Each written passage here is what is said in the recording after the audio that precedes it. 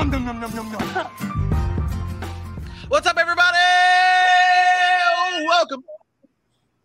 Wow, the echoing is just unbelievable. It's unacceptable, whoever that was. What's up, everybody? Welcome into another. It's me? Oh, it's not me. Okay, good. I heard the echo, but what's up, everybody? Welcome into another episode of the Sac City Podcast. I'm your host, the one and only Vinny Milani, joined as always by your boy, the reigning, defending, undisputed, somewhat heavyweight valedictorian of the show, AJ Johnson. Below him, we have my best friend in the whole entire world, Aaron, the Mukesiah Mukes. And below me, we have the smoothest voice in sports casting, Dylan Dixie Kearns. What's up, everybody? It's a beautiful May 30th. Yeah, it was brought up earlier on in the pre-show, and it just popped in the head. It was. It's a beautiful May 30th evening here in the city. Episode 35 is about to be underway. We are breaking down the NFC South and their schedules and 2022 outlook. It's the Falcons, it's the Bucs, it's the Saints, it's the Panthers. It's all that and so much more on another episode of the Sac City Podcast. Dylan, how goes it, buddy?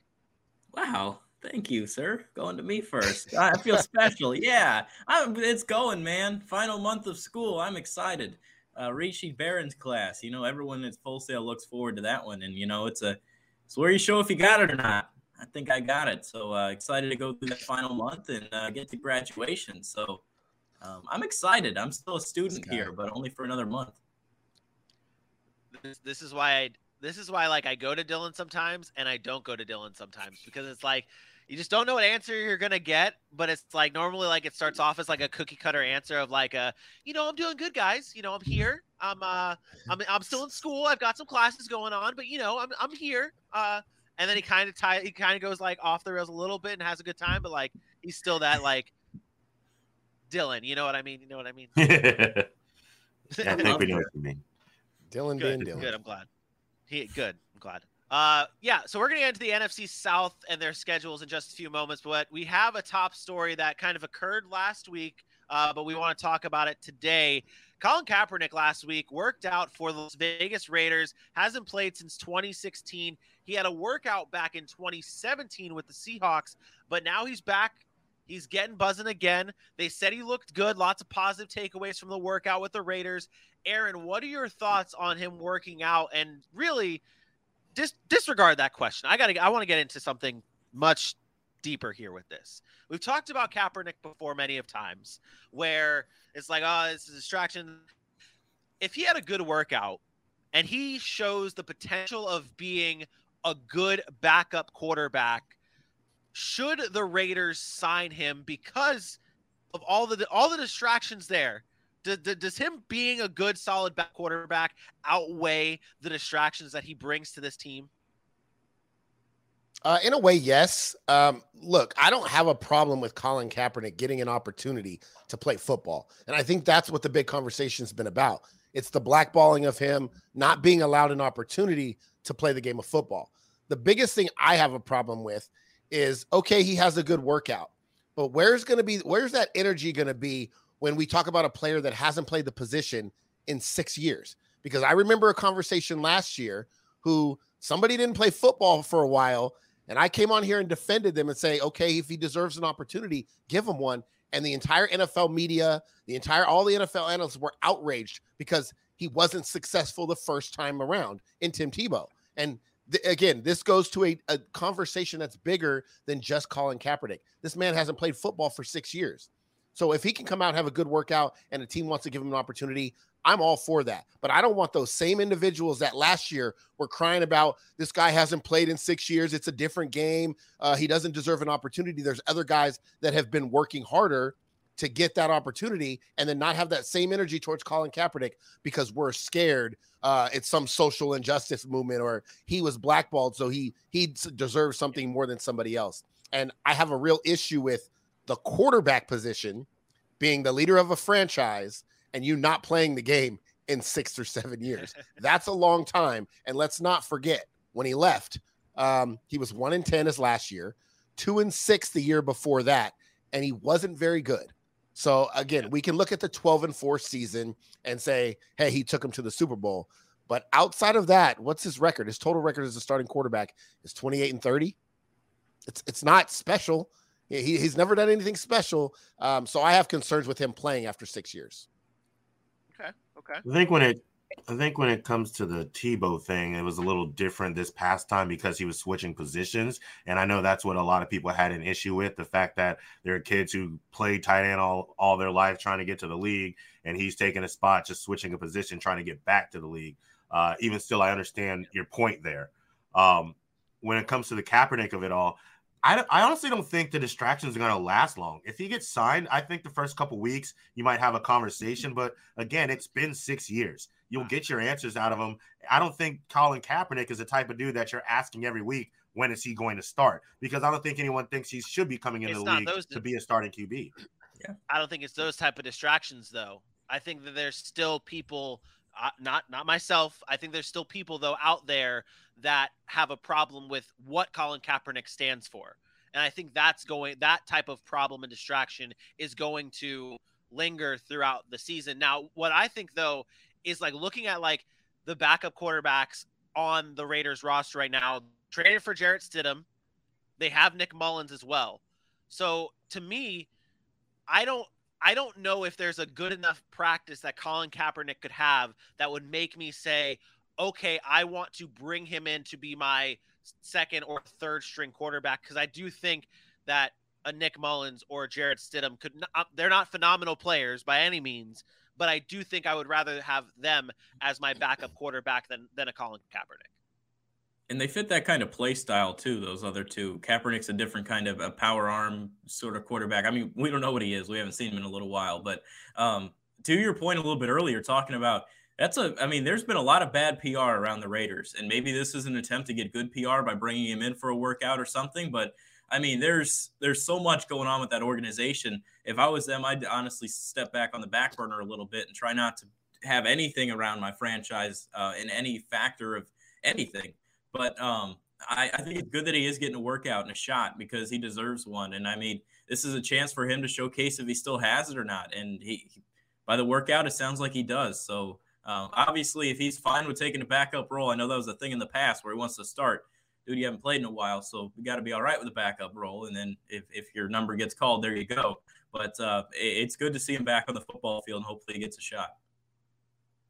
I don't think that I hate these kind of situations because I hate workouts. Because we do this all the time. He's a big, strong, physical guy. He throws the ball pretty far. So he's accurate in a workout with no pads on and no defense and no cornerbacks. And like every quarterback that comes out of college, every year when we rate these guys, oh man, this quarterback had a great workout. This quarterback had a great workout. Guys, even the guys that go undrafted, man, he had a great workout. Like you can't tell whether he can still play football until he's signed. That's the problem. So somebody has to take that leap and say, okay, we're going to allow him to come in, put the pads on. Let's see him in practice every day and see if he's really got it. And then that team can say, you know what, you're going to make our roster or not make our roster. I think that needs to happen. All this come work out for my team. It does nothing because every workout is going to look the same. He's going to be big. He's going to be strong. He's going to be fast because he's in good shape. He's going to have a good arm because he has a good arm. But can he read a coverage? Can he put the ball where it needs to be when there's a defensive pass rush on him? Those things are things we questioned when he played football. Now, 6 years removed, how did he get better at that? Because he hasn't had the experience. That's my biggest question.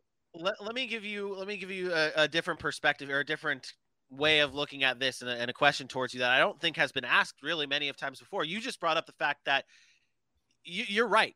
There is no way of determining whether Colin Kaepernick still has it or not because of just a simple workout, because everyone looks good in a workout. And if you don't look good in a workout, well, you really just do suck. What should Colin Kaepernick be doing right now to get him a shot? Do you think he should be trying to actually go into maybe like one of the semi-pro league, like maybe an arena football, maybe not arena football league, but like a league like the USFL or maybe the Canadian Football League, because he's not it's going to be hard to get that first contract. I thought about that. I don't think it would hurt. Like if you go to the USFL and play and say, hey, look what I did in the USFL, like that's just added proof that you can play the position. I think for Colin Kaepernick, it's really to the point of distraction, though. I think this is the only thing teams are wrestling with, because you can look at a physical specimen like him and say, I can find a place for him as one of my top 3 quarterbacks on most teams. And then say, okay, we're going to give you a shot, maybe even as a 4th quarterback in training camp. To me, it's about him having conversations with these organizations saying, hey, look, I'm not here to be a distraction. I simply want to try to play football. I'm not here to take a knee. I'm not here for a social injustice movement. I'm here to come in, learn. I'm willing to take a backup role. I just want an opportunity to play football, and that's what I'm here for. And I think those conversations have to be had. And I do think Colin Kaepernick's doing that now. I think people are still reluctant, because in the past it's been him saying one thing and then doing another, him saying he wants an opportunity, but then not showing up when scouts are there for a workout because of some language in a contract, or, some language about how things work out. And so it starts to make it about, well, is this about just making a statement and being a martyr and being out there in the public eye, or is it about playing football? Because if you're solely focused on playing football, you will take any workout, you will take any circumstances, take the paycheck and say, I'm going to take this opportunity and run with it, not be here as a distraction. And again, that might go against what he believes in, but that's fine. You can believe that, but don't come in and say it's just about football if it's really not. All except the one that he rescheduled, I agree with you on, because that language is pretty damning. I mean, it was, today's your last day, and if we don't pick you, you don't come back, was basically what that language is saying. I wouldn't have done that workout either. But sitting here today, I'm with you. I think he's grown. I think the other thing that matters is how these conversations is, what is he saying he can offer this team? Like, if he's not coming in, obviously he can have the competitive mentality, but if he's coming in to try and, mentor whatever he still knows about the game of football and just be a positive light in the locker room, that's one thing. And I do like the point about training camp. Like, that's what they did with all these other guys who were getting shots. Let them go through training camp. If you can make the roster through that, that's the best real shot. One, a team will get it looking at Colin Kaepernick, and 2, Colin Kaepernick will get to prove it. Because there's nothing that says you have to be on the roster now after training camp. You don't make it through training camp, then it is. We've done our due diligence. Maybe it is time for you to go look at a different league, or maybe another team will see enough to sign him just to have him on the roster. I think if a team, it doesn't even have to be the Raiders. I know there was some probably smoke show out there that was saying that other teams were interested after his workout.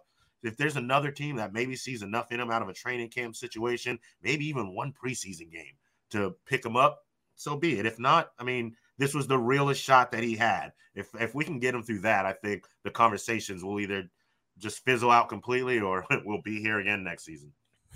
Yeah. I would personally take the route of going towards the other leagues if I was Colin Kaepernick, just so, okay, I still have this. And I know that there is a spot opening up in the fan controlled football league after that jabroni took a smoke after a touchdown. That league's a joke. I would not join that league if I was serious about playing in the NFL.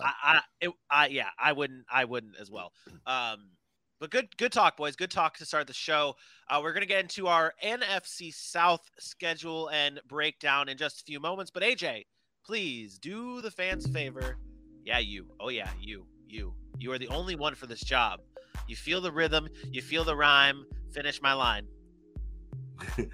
Get on up. It's Sac City time. Let's do this, baby. Sac City Pod, your boys at Facebook, on Twitter, on YouTube, TikTok, and Instagram. You know the deal. Kenny Baby Hands Pick is showing you where to go. Make sure you look for at Sac City Pod, and you hit those likes, you hit those follows, you hit those shares, and most importantly, tell somebody. Word of mouth. It's how we get out there. Tell everybody you know about the Sac City Pod, the best football show on the interwebs. At Sac City Pod on Facebook, Twitter, Instagram, YouTube, and TikTok. Go over there, check it out. I think I put up a pretty good one on TikTok today. You guys might enjoy it. Let me know what you think after you hit that like, that share, that subscribe, and you tell somebody that your boys are back in town. Sac City Pod, baby. And if you missed the show at some point, whether it's today, tomorrow, whenever you missed the show, we're available on all podcasting platforms. Wherever you get your podcast, we're there. Apple, Spotify, everywhere. We're there to do to make up for you missing the show live, because really that live is where it's at. But podcasts are great too. Okay, that's pretty much where it's at. NFC South time here. AJ, you're excited for this. You're very, very excited for this. We're not going to the Falcons just yet. But you're not going to him. Yeah, no. But Tampa Bay Buccaneers is where we have to start. They have 5 primetime games, including the Sunday night game on Christmas Day in Arizona against the Cardinals. They play Baltimore on Thursday Night Football, Kansas City on Sunday Night Football. And Aaron, they kick off with the Dallas Cowboys again, this time on Sunday Night Football. I'm going to start with you here first, because this game really, I mean, we were there together last year watching this game, a very close matchup against the Cowboys for the Bucs, ended up coming out on top. What's the storyline for the Bucs this season, and what are your thoughts on that Week 1 rematch in Dallas this year?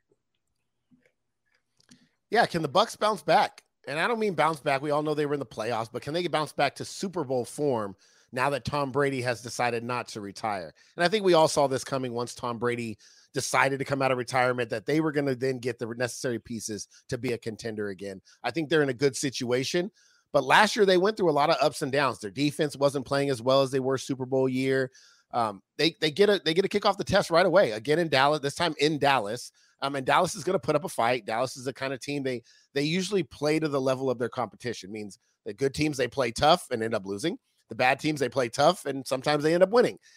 This is a game where Tampa Bay's got to go on the road. Brady's got to see if Gronk is going to be there. Are we going to see a Chris Godwin ready by the start of the season? It doesn't look like he's going to be ready. So a Russell Gage is going to have to come in and fill that role. Obviously, the Antonio Browns are gone. They've re-signed Leonard Fournette, but a new piece is on the offensive line. So these are questions that Tampa Bay is still going to have. They're not coming back with the same 22 starters like they were when they began last year. And I think it's going to be important for them to get off to a good start, so there's not that kind of doubt creeping back into the locker room. Because remember, teams like the Rams, teams like potentially the Saints, who has had some success against them, they're not going to be afraid of the Bucs. Like we know they're the Bucs and we know they have Tom Brady, but I don't think those teams are afraid of the Tampa Bay Buccaneers. So I think it's important for Tampa to get off to a good start. Yeah, so I'm wondering how Todd Bowles is going to carry the torch. There's a lot from last year's system and the Super Bowl winning year system that's basically still in place. You know, Byron Leftwich is still there as the OC. So I wonder if Todd Bowles, as the head coach, kind of keeps with his specialty. You know, he leans into the defense. You know, they're missing some guys that they've had that they really appreciate who haven't been signed back yet, and then Ndamukong Suh, Jason Pierre-Paul to set up that front line. So I'm wondering if, you know, Todd Bowles kind of just allows Byron Leftwich and Tom Brady to basically handle the offense and do what they do together, while he obviously makes the head coaching calls, but leans more in on the defense to make sure they're settled. Because if they have another injury-riddled season, how do they continue to allow this defense to be one of their strong points on this team to keep them heading towards a winning record and a deep playoff run? So my thought process is how Todd Bowles gets back as a head coach and carries his torch forward. I want to piggyback off of one of Aaron's points. He talked about that offensive line, and the offensive line is one that is I'm a little bit worried here. So my storyline here is, how does the loss of some of the offensive line affect the team? Obviously, lose Alex Kappa to the Cincinnati Bengals, lose Ali Marpet to retirement. Those are two staple points on that offensive line. You trade for a Shaq Mason, try to bring him in, and a couple other, Aaron Stinney, another one from Tennessee. I mean, you're just trying to piece together that offensive line with an old quarterback and Tom Brady. I know he's pretty solid at not getting drilled or getting hurt, but it would make me worried a little bit there. The offensive line is definitely one area that you look at with this Bucs team and say, man, I don't know if they have it and if that can help them. They got a decent run game, bringing back Leonard Fournette, drafting Rachaad White in the 3rd round. But once again, I question that offensive line, and that's really my only thing right now with the Tampa Bay Buccaneers. I think is Tampa one of those teams that we're just saying again, like what we said with the Packers the other day. It's like the regular season is what it is. It's just you wait until the playoffs to really judge and start planning and thinking about what this Buccaneers team is. Well, I would contend that just because I think Tampa needs home field in that division. Like, they can't come in second in that division, right? Because if New Orleans, and we'll talk about this when we talk about New Orleans, that's a good football team that was playing really well last year without a quarterback, right? And they almost got into the playoffs last year, and we know Jameis got hurt. I don't think Tampa Bay goes on the road to Green Bay, goes on the road to the Rams, goes on the road to New Orleans and beats those teams. Whereas Green Bay, they don't really have anybody else in that division that I feel can take that big of a leap to overtake them in the division. I do believe New Orleans is that team, and I do believe if Tampa struggles and maybe goes up and down in the regular season and doesn't take hold of that division, that New Orleans will. And I'm really, really high on them. So I think it's a little bit different. I don't think they can just say, oh, let's wait till the playoffs. They have too many holes. Dylan mentioned the offensive line. They have holes on the defensive line. Like that, the secondary was banged up last year. We don't know how they're going to come back. The offensive line is about chemistry.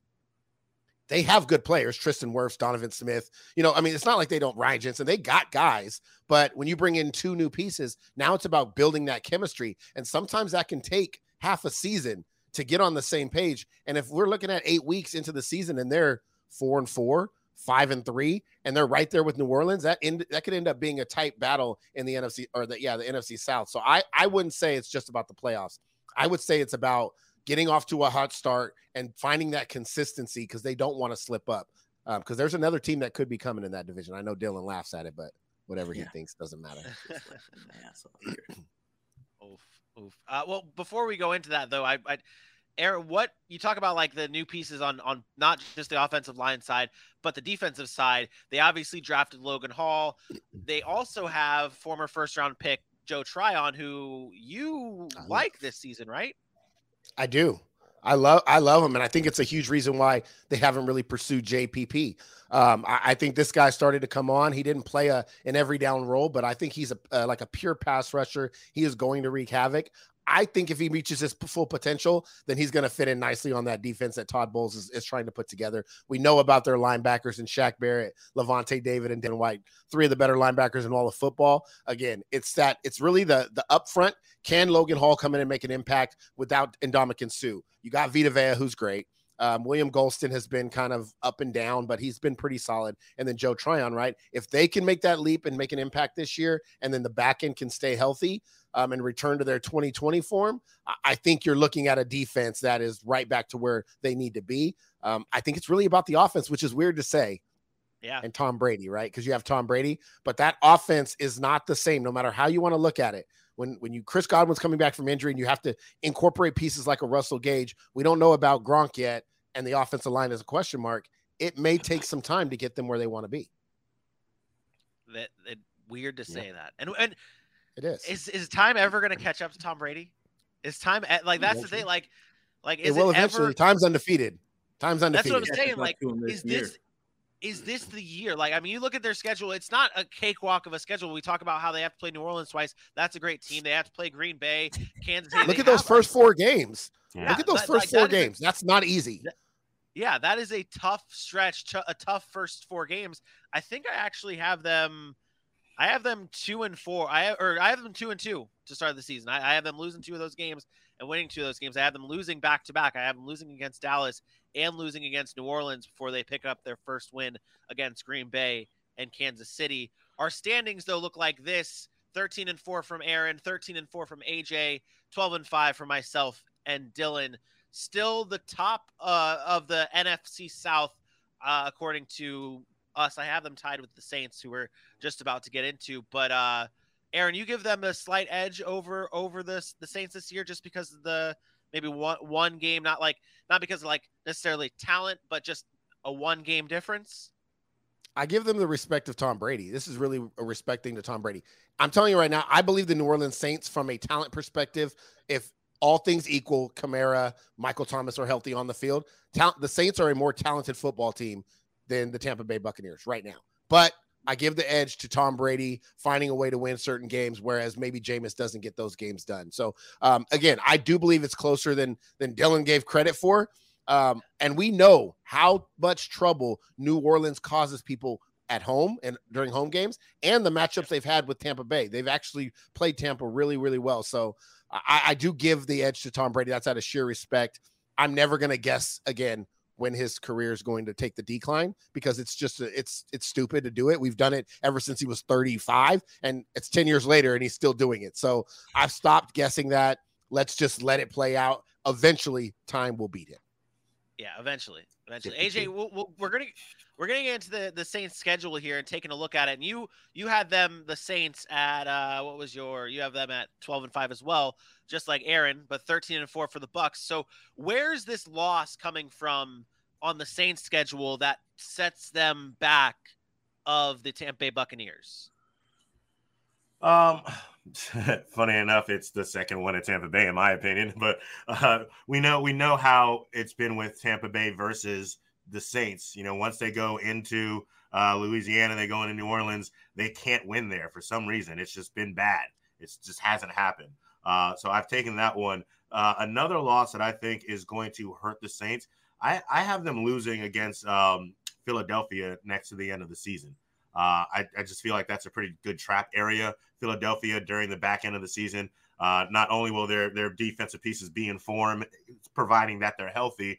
At that point in time, we know who Jalen Hurts is going to be and what that offense is going to look like and how they've come along. And I think that's a very, very good offensive matchup versus that secondary too on both sides of the ball. So I think that's a nice gritty knock it out win of the park if they are both fighting for something very big near the end of the season. I just think that Philadelphia would get the better of them at the end. But that's the other loss that I thought some people probably didn't see coming. Yeah, I like that pointing that out of the week 17. You look at week 17 for the Bucs, it's Carolina, a little bit of a layup there, and then for the Saints, it's Philadelphia, not so good of a layup there. I have them losing that game as well to Philadelphia. Dylan, what's your storyline heading into the season for the New Orleans Saints? A new era. Sean Payton is bye-bye. Dennis Allen is the new head coach here in New Orleans, and I think that's a huge factor. Sean Payton, just an offensive mastermind and a solid head coach at winning football games. But there is some uncertainty around this team, whether it's Jameis Winston coming off the ACL. And I know I'm going to go here, and you guys are just going to roast the ever-loving shit out of me, but bring it on. Sam Bradford was a 1-1 pick, first round, number 1 overall. He ended up going to he had towards ACL in 2013, came back in 2014. He had 19 touchdowns, 14 picks. Both guys, I mean, they've had solid careers, but it seems like they've had a little bit of uncertainty. Then the injury happens. There's one with that. But Alvin Kamara's got his court date coming up on August 1st. You don't know what's going on there. On paper, this team looks pretty good, but there is some uncertainty. Like I said, don't know what Jameis Winston's going to be there, whether it's the injury coming off the ACL. It's a tough schedule in a division that should be formidable to them. But once again, I question some of the things around there, and then losing Sean Payton is one of the biggest losses of the offseason.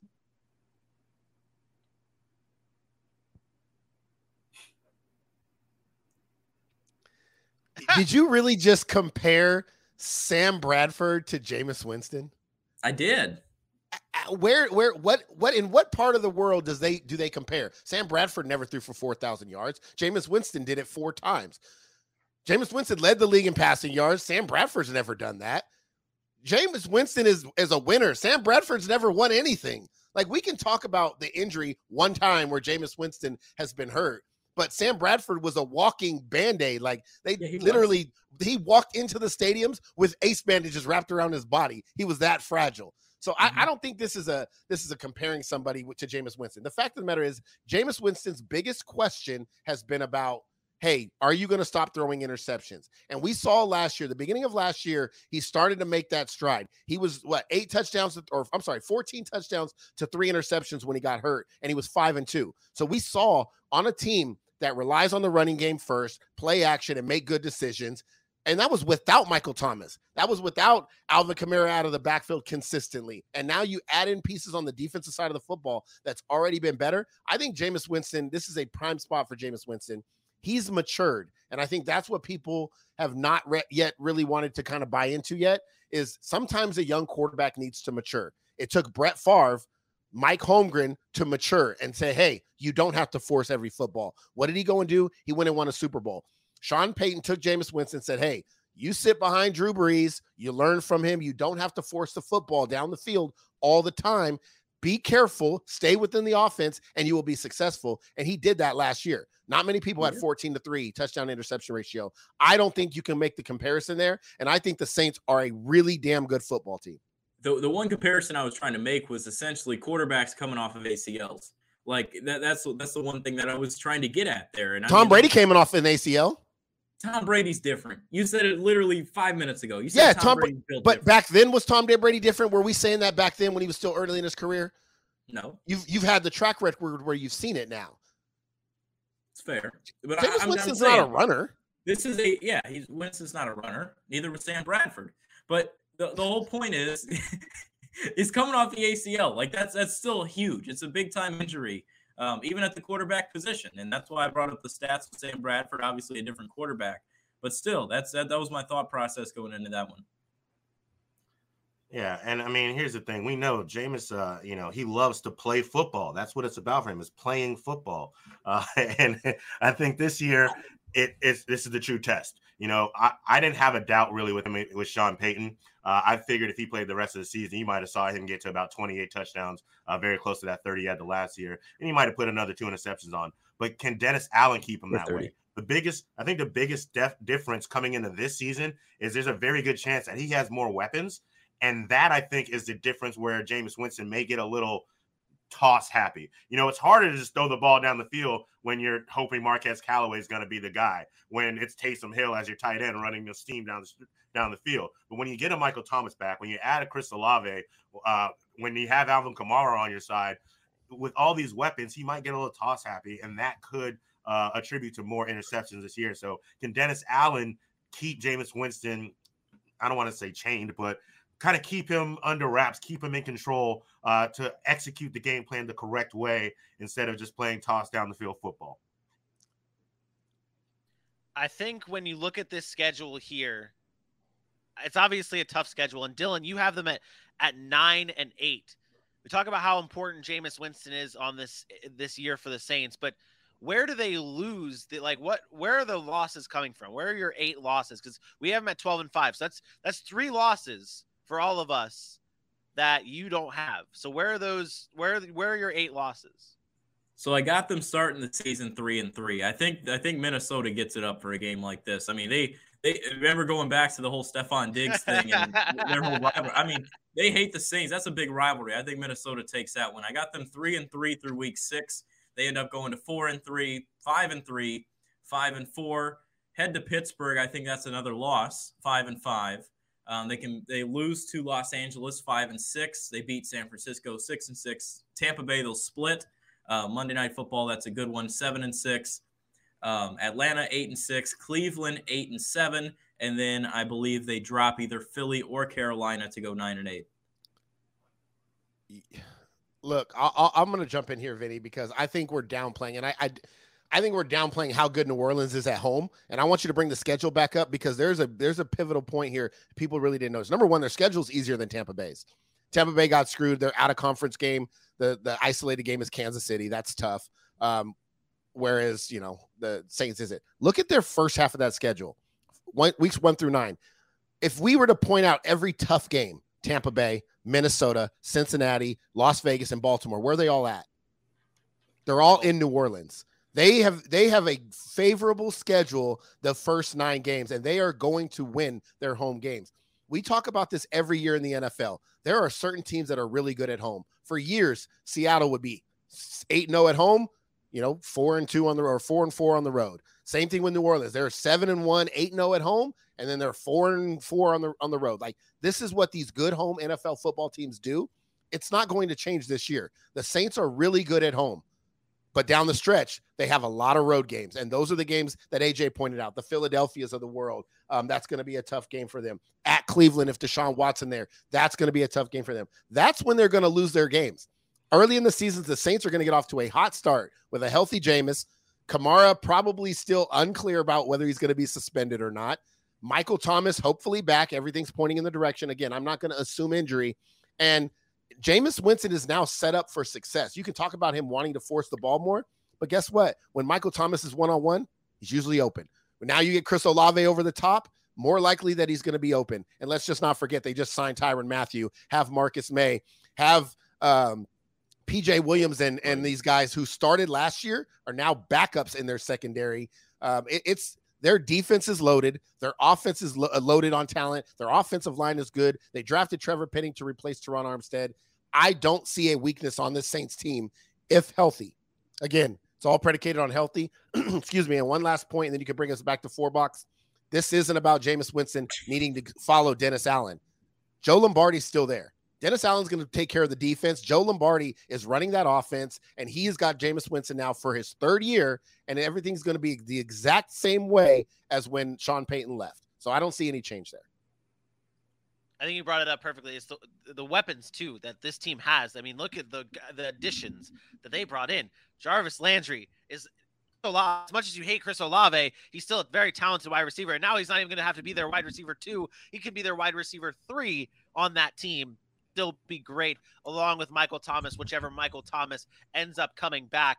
I think this team, though, it's special. It's a special team. You look at the final standings for this here. We all have them except for Dylan at 12-5.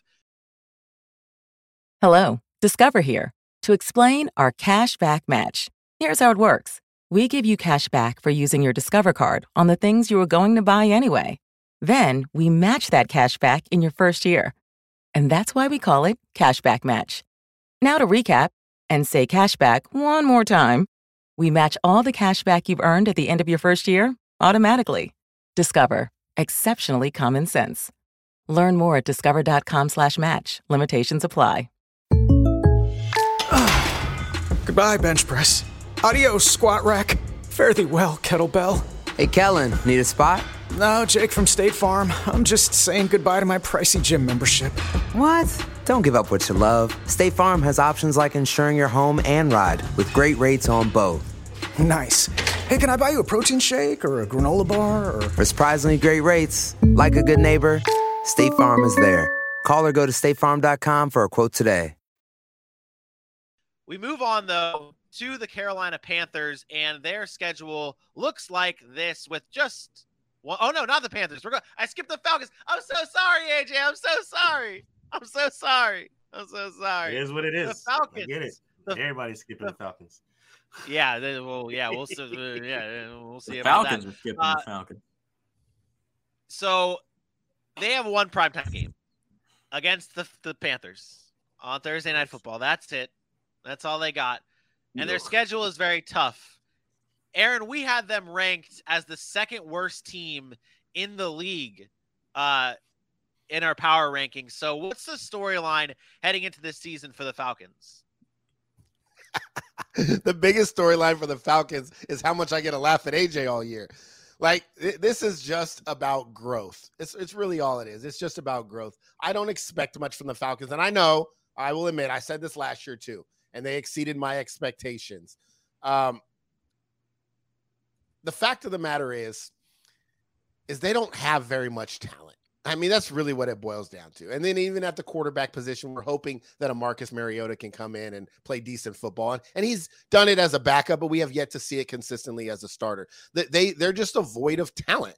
And I can't find wins on their schedule. Like, I tried to be nice, but I'm not picking them against New Orleans. I'm not picking them against the Rams, maybe Seattle. I'm not taking them against these 8-8, 9-7 football teams that aren't great, but they have talent on their team, and maybe they are just a quarterback away. Those teams have talent everywhere. Atlanta lacks it at every position.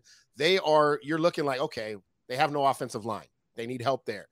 Their running game is a 31-year-old or 30-year-old Cordero Patterson, who wasn't a traditional running back, really a wide receiver. Who's their backup? A Damian Williams, I think he went there, maybe.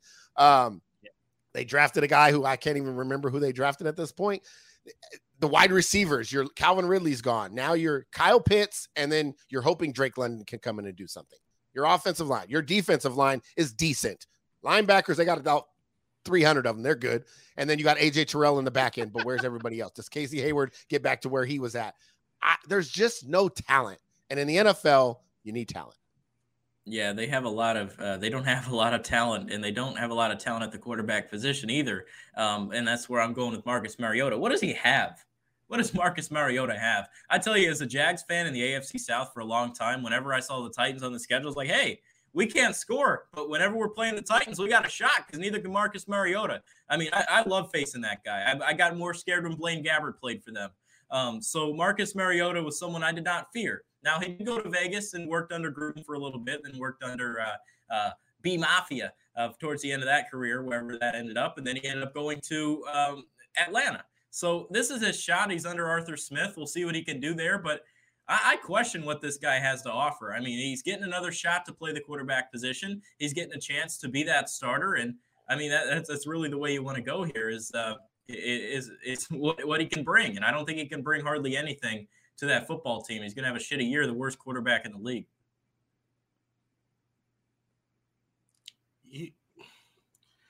Vinny, you're so right about these young kids just saying things to stay it. Just drafting. The worst quarterback in the league. Just the worst quarterback in the league. Like, easily. Where does your basis come from Marcus Mariota being the worst quarterback in the league? He's throwing to nobody. He's throwing to nobody. Okay, So first off, I don't know if you know, but there's a pretty good tight end / wide receiver who we mentioned, Kyle Pitts. That's a weapon right there. Number two, he is connected with somebody who he spent a lot of time playing football with in Las Vegas, and Brian Edwards. They were playing together a lot on the practice squad, second team defense or offense and things of that nature. He's back with Arthur Smith, who has a lot of faith in him, who knows how to use him. We've always talked about how good he's been when he was backing up a Derek Carr. We're not saying he came in and he could take over the Raiders. I didn't even want to come in here and just defend Marcus Mariota like that, but the worst quarterback in the league is a little far. Cool. All right. The running back you were talking about was Tyler Algier, who was a very good running back in college. We don't know what he's going to do in the NFL. I think he's got a really good shot, and we can talk about Cordero Patterson being 31 and a Swiss Army knife, but that wasn't a problem last year when he was the offense. I will not say anything about the offensive line. Yeah, we need a lot of help. I don't think that this team is a world beater by any facts of any stand of the imagination, but I definitely don't think they're a 2-15 team. I think there's a lot more talent on here for the scheme that they are using, for what Arthur Smith likes to do on offense with big, strong, physical, and fast guys. You look at this wide receiver room, we're playing basketball. Every single person can be a red zone threat. Our smallest receiver is 6'3". So when you put a cornerback up who's 5'8", 5'9", I'm taking that battle.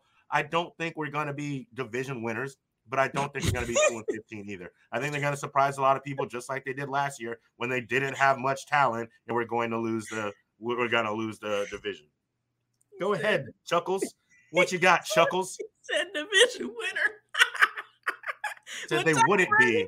With Tom Brady in that division, they won't be division winners. That's for damn sure. Is that a bold take? Can I say that with your guys' consent?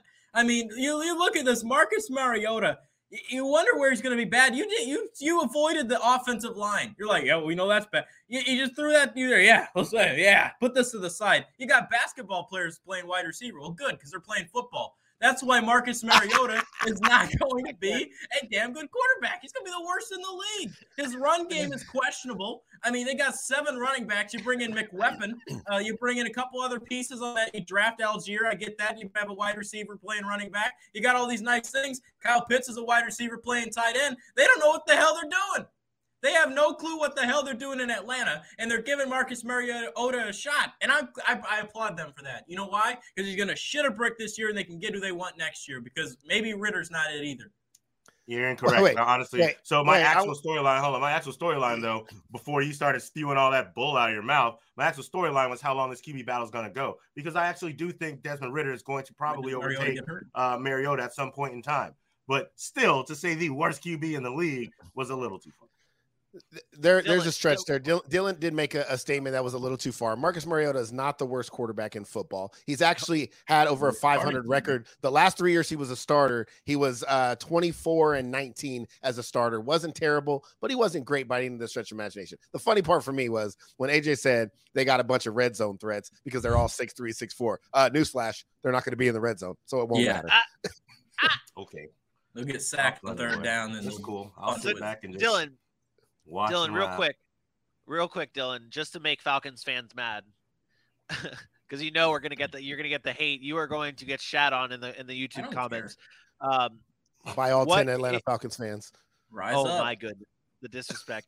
Lord of mercy. They're all AJ's burner. They're all AJ's burner accounts. What is a burner account? J.A. Watson. J.A. Watson. Dylan, Johnson. Give me your like 5 worst quarterbacks in this league, like from top to bottom, like in order. We're talking presumable starters for this year, right? Not presumable. I'm saying starting football quarterbacks. All 32. That's what I mean. Yeah. This guy's buried at 32. Oh, this guy's give buried. me your Okay. So Drew Lock or Geno Smith is better than Marcus Mariota. I think you're out of your damn mind. I will take both over Marcus Mariota. Drew Lock. You're out of your damn mind. That is damn ridiculous. If anything, it's Sam Darnold competing with him. Darnold's at 31. I think Drew Lock's 30. Okay. Mariota's still buried at 32. See, then those three are the worst. So this is where I it doesn't even matter. The fact that we're having that conversation says what we needed to say. Like, if you're arguing whether he's the 32nd versus the 29th or the 30th, guess what? And then you have a team with no talent outside of a Kyle Pitts that's proven talent and an older Cordero Patterson, that's a problem. So I don't think it's about whether you're 32 or number 30. I would ask AJ the question, what quarterbacks is Marcus Mariota better than? That gives you hope, because that's the problem, is there's really no hope. Okay, you want to say he's better than Drew Lock. Sure, that's subjective. Who's he better than? 29, Justin Fields. 28, Davis Mills. There's my 5. There you go. Thank you. I'd take Marcus Mariota over everybody you listed. That's insane, AJ. You would not take Marcus Mariota right now over Justin Fields. No, you're right. Or Davis Mills. Yes, I would. I would take him. Davis Mills, his rookie year, had a better year than Marcus Mariota's ever had. Ever? And he was a 4-year starter. Like, okay. Nerd. As I stated in the first place, I am not saying that Marcus Mariota is coming in and taking this team to new heights. But I am saying I would definitely take him over a Drew Lock. I would definitely take him over if Geno Smith starts. I would absolutely take him over Davis Mills still, based on the fact that he's a veteran in the league, and that's what they need at this point in time in Atlanta. Going with the Davis Mills doesn't help anything. Davis Mills is there because there's no need to go anywhere else in Houston, and they lucked into picking him up in the 4th round. Okay, so I will ask you this: what was that Falcons record last year? 7-10, and they had Matt Ryan, who's a future Hall of Famer. Yeah. And we would arguably most of us would say they probably overachieved a little bit, just a little. I mean, based on their talent level. So they got significantly worse at that position and not significantly better at any other position outside, and really not anywhere, because Calvin Ridley's gone. So you replace them with a rookie and Drake London. Where does this all of a sudden go from, oh, now they can still be a tough team and do what we need them to do? Like, they won 7 games with a Hall of Famer at quarterback. Now you bring in a quarterback that hasn't been a starter in a number of years and hasn't been very good when he was a starter. So why is it inconceivable that they win 2 or 3 games? I think this team is much more competitive than you guys are giving credit for. And I do think they have more talent than you're giving them credit for. They went out and got a decent amount of pieces, bro. What? Where's the wins? We all have Matt. Here, you guys can have the first laugh. You guys can have the first laugh, but I have them taking the week 1 against New Orleans. They're going to lose against New Orleans later in the season. It's a division game. Laugh all you want. Anytime you talk about it, they play these teams tough. So I have them beating Atlanta in week 1. I have them beating Seattle in week 3. I have them beating Carolina in week 8. I have them beating Chicago and Washington, and then they lose the rest of their games after that. All winnable games, all games that they're going to be competitive. But Steve, that's so I guess close. This is what I always tell you guys. You pick these games against teams that you feel are also bad, but look at those rosters and look at Atlanta's roster, and they aren't close. Like, it's not close. So when you pick them to beat those teams, what does Chicago have that's going to stop? What does Chicago have? Again, what about Washington? Chicago. Well, wait, no, you're right. Chicago is the one win. I'll tell you, Chicago and Carolina are the 2 wins that I have on Atlanta's schedule. And just so we're clear, AJ, you did this. The Lions fans did the same thing. In the last 8-9 times that you guys have played the New Orleans Saints, you won twice.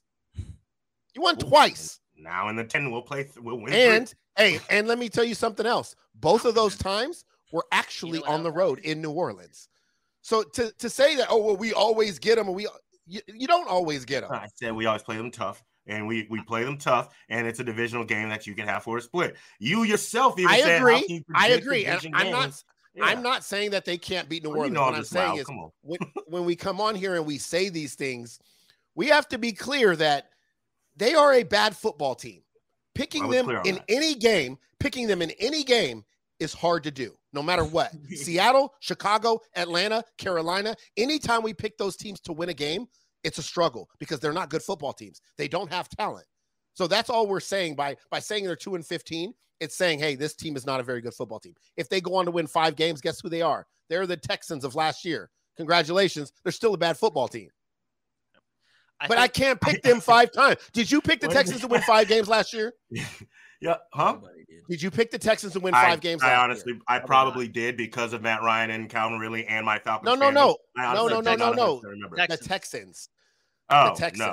No, not at all. I could see why you would do it with Atlanta last year because they did have Matt Ryan. Yeah. I'm saying it's hard to pick those teams for that many wins. Right. It's the same reason why I only had Detroit winning 3 or 4 games. And again, and lastly, I am not thinking this team is going to be fantastic. I'm not thinking that they are going to shock the world and win 10 games. I'll be very, very happy if somehow that does happen. Don't get me wrong.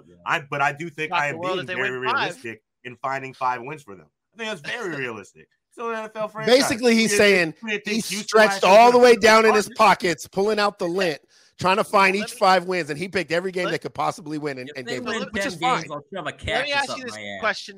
Let me ask you this question real quick. That's on camera. Let me ask you this question real quick because your storyline, in which we kind of brushed over because you had to really just defend yourself here, is more what the Falcons ended up being. You had how long does this quarterback battle go on? So at what point of the season do you see Desmond Ridder coming in and starting? If he does at all. He will. Dylan, I don't know why you're laughing, Dylan. I really don't. I've followed I followed this off-season story. I honestly, all I heard was thumb. I'm not even really. He said week 3 jammed thumb. You know it's true. I don't know where you're getting that from. I don't recall. That's how terrible. Answer the question here. I just want, because I want to know, because with your 5 wins, maybe Desmond Ridder comes in and sparks something, and they do pull off more upsets with Desmond Ridder. I don't understand the Desmond Ridder hate either. It's not that. It's so mind-boggling when you guys say things like that. And I know AJ's want to answer the question, but Vinny, when you say things like that, do you realize we just had Trevor Lawrence, Justin Fields, Mac Jones, Zach Wilson, somebody's echoing and it's getting on my nerves, come in last year as top picks, and they couldn't win any football games. And Desmond Ridder, the 3rd round Desmond Ridder, is going to come in with a team that has no talent. Somebody's echoing like crazy. Dylan, your mic isn't hooked up to your actual microphone. It's got to be Dylan. And the team with no talent, team is going to come in with no talent and going to spark them. It's insane. It's insane. Desmond Ridder can be a good quarterback, and I'm not saying he can't. I'm saying to say he's going to come in and spark them and lead them to some wins. Like, it just doesn't make sense. A team like that. Here and there. I'm not saying. Well, he only had 5 wins. Davis Mills would do that either. He sparked them and gave them 4 wins. So that's weird. Like you just said, but like you just said, we're talking about a bad football team. His spark doesn't mean 10 wins. That's my point. Hit the 5. That's my point. If Marcus Mariota can come in and win against Seattle and win against Carolina, that's 2 wins. Then he could cut. Desmond Ridder comes in after they get smoked and shit pumped by Los Angeles, comes in on Thursday night, plays Desmond Ridder at Carolina, wins against Chicago. That's 2 more wins. That's 4 wins for AJ, and then upsets somebody. I actually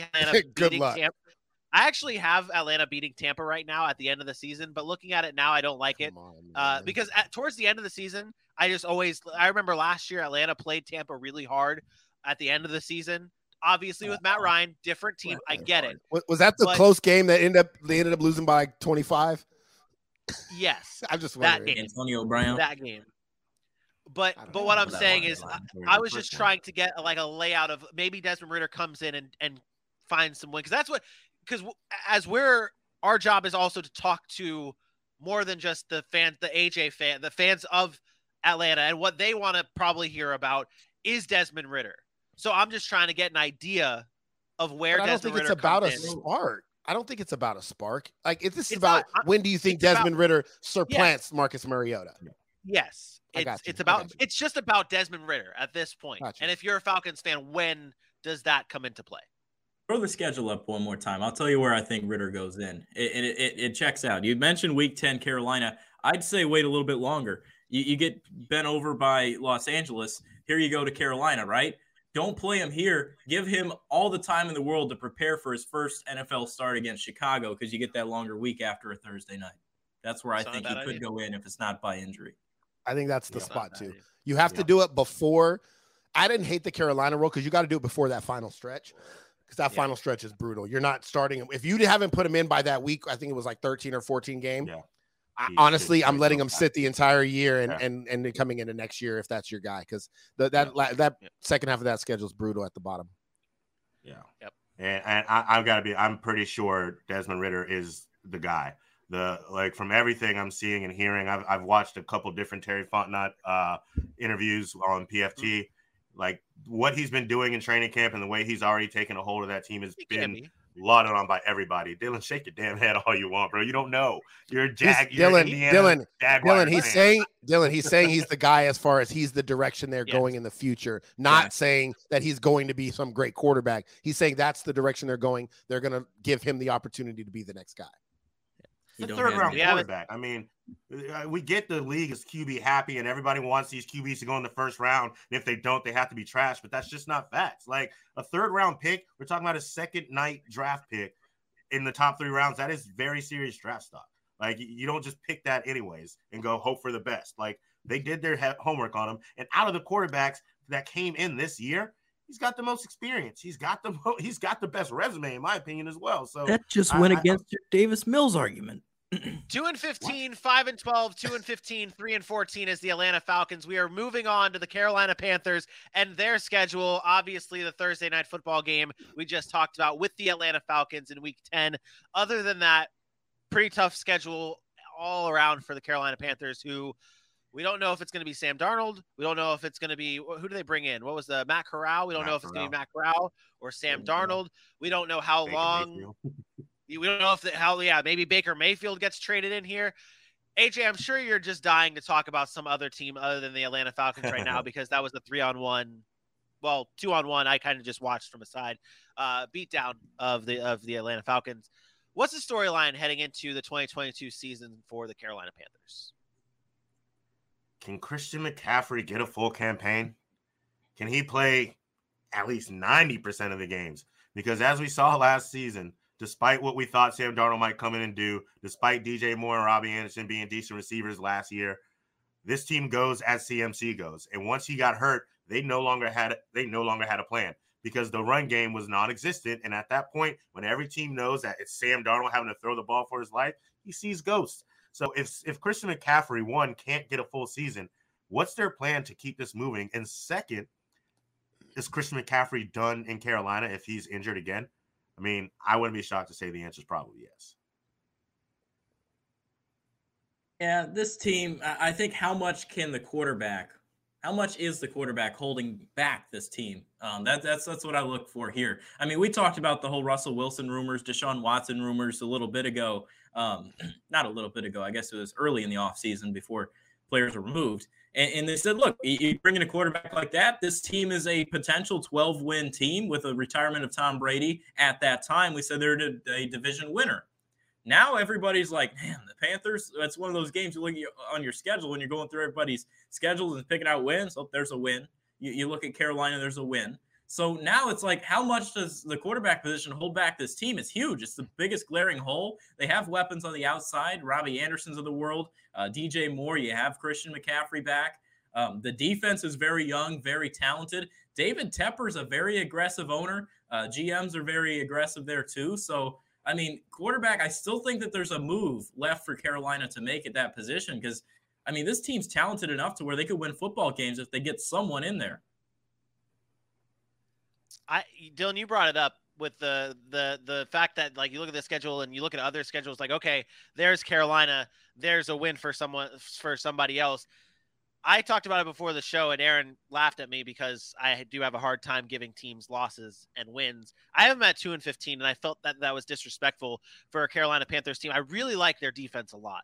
I think the Carolina Panthers have a potentially a top 10 defense in the NFL with that pass rush. You get J.C. Horn, a healthy J.C. Horn back. They have a very good defense. But I have them at 2-15, and I was trying to find wins. Aaron, you have them at 5-12. Where are your 5 wins coming from for the Carolina Panthers? Yeah, I also think that the Carolina Panthers are a very talented football team. And I have them beating Cleveland. I have them beating Atlanta. I have them beating Denver, Seattle, and Detroit. But I'm going to tell you this, and this might go against everything that the Messiah, believes in. But if Carolina gets Baker Mayfield, they'll probably win 8 or 9 games. They'll probably be in the hunt for a wild card. That's how good I think the roster is in Carolina.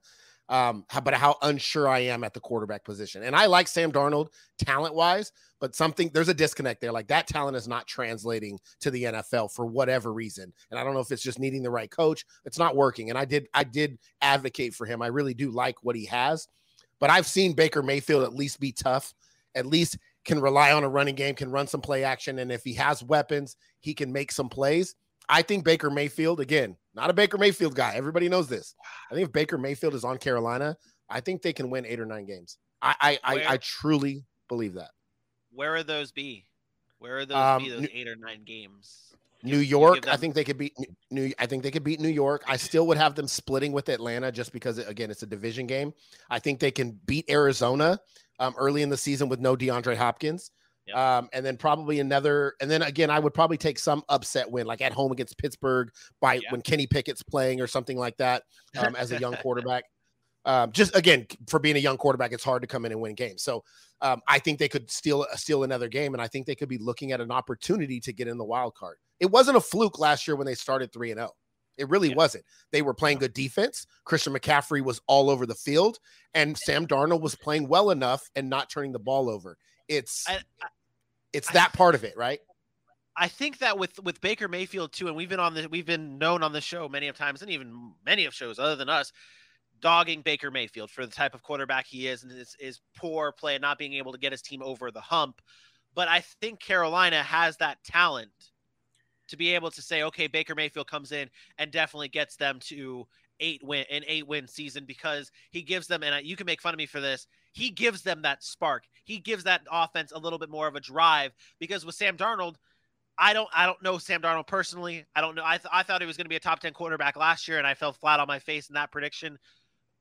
I don't think Sam Darnold gets the offense going, gets the offense pumped up, gets the offense fired up. I think Baker Mayfield does, and I think that is a difference for it's this still team. Predicated on CMC though. No matter what we talk about health, CMC is that offense. Like everything goes when he's right. He has to stay healthy. And again, just reports. I guess he's changed entire training regimen. I don't know if he contacted somebody from the NBA. I think it was LeBron's guy or something about working out and trying to keep his body right in the off season. And they already said they're not playing him in the preseason. So they're making a concerted effort to make sure that he's healthy for 16 games. And before the last 2 years, he had played 3 straight years, all 16 games. So, but we know running backs, they decline fast.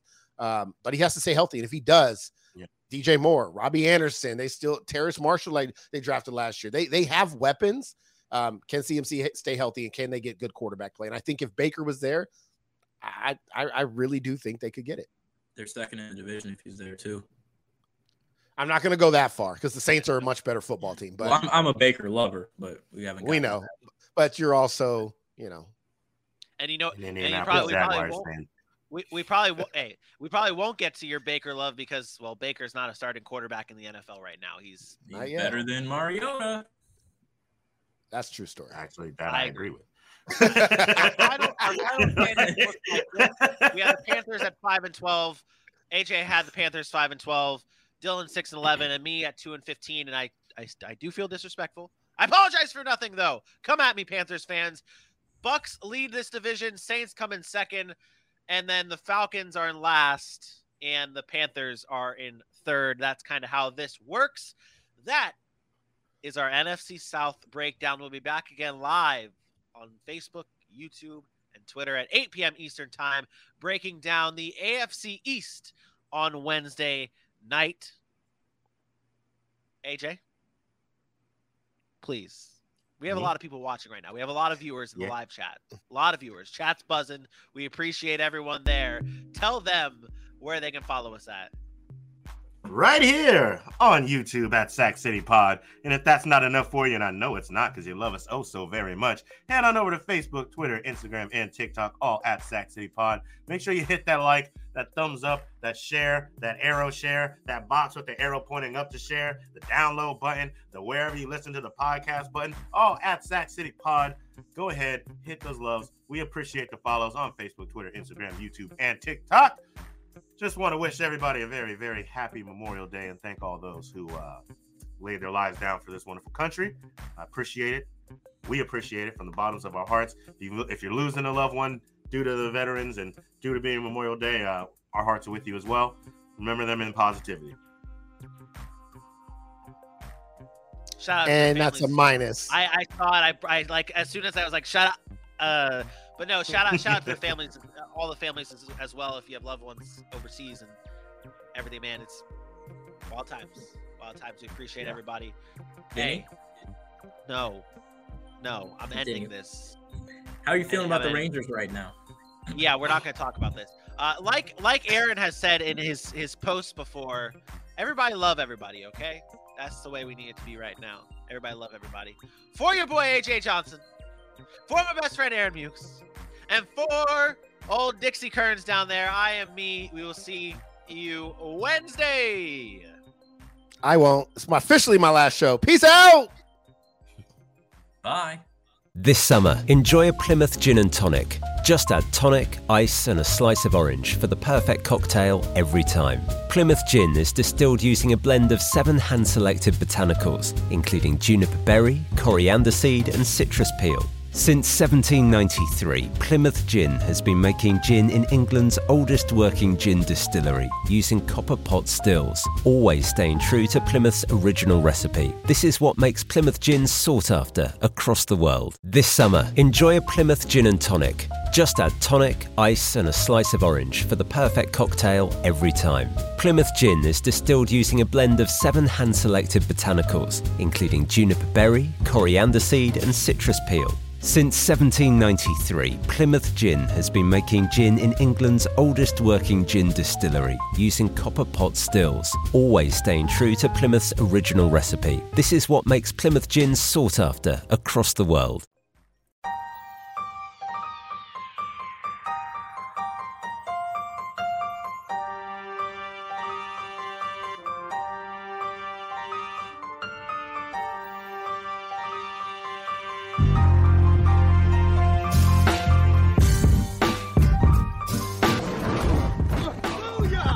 That's what we call a sack lunch. Nom nom nom nom nom nom.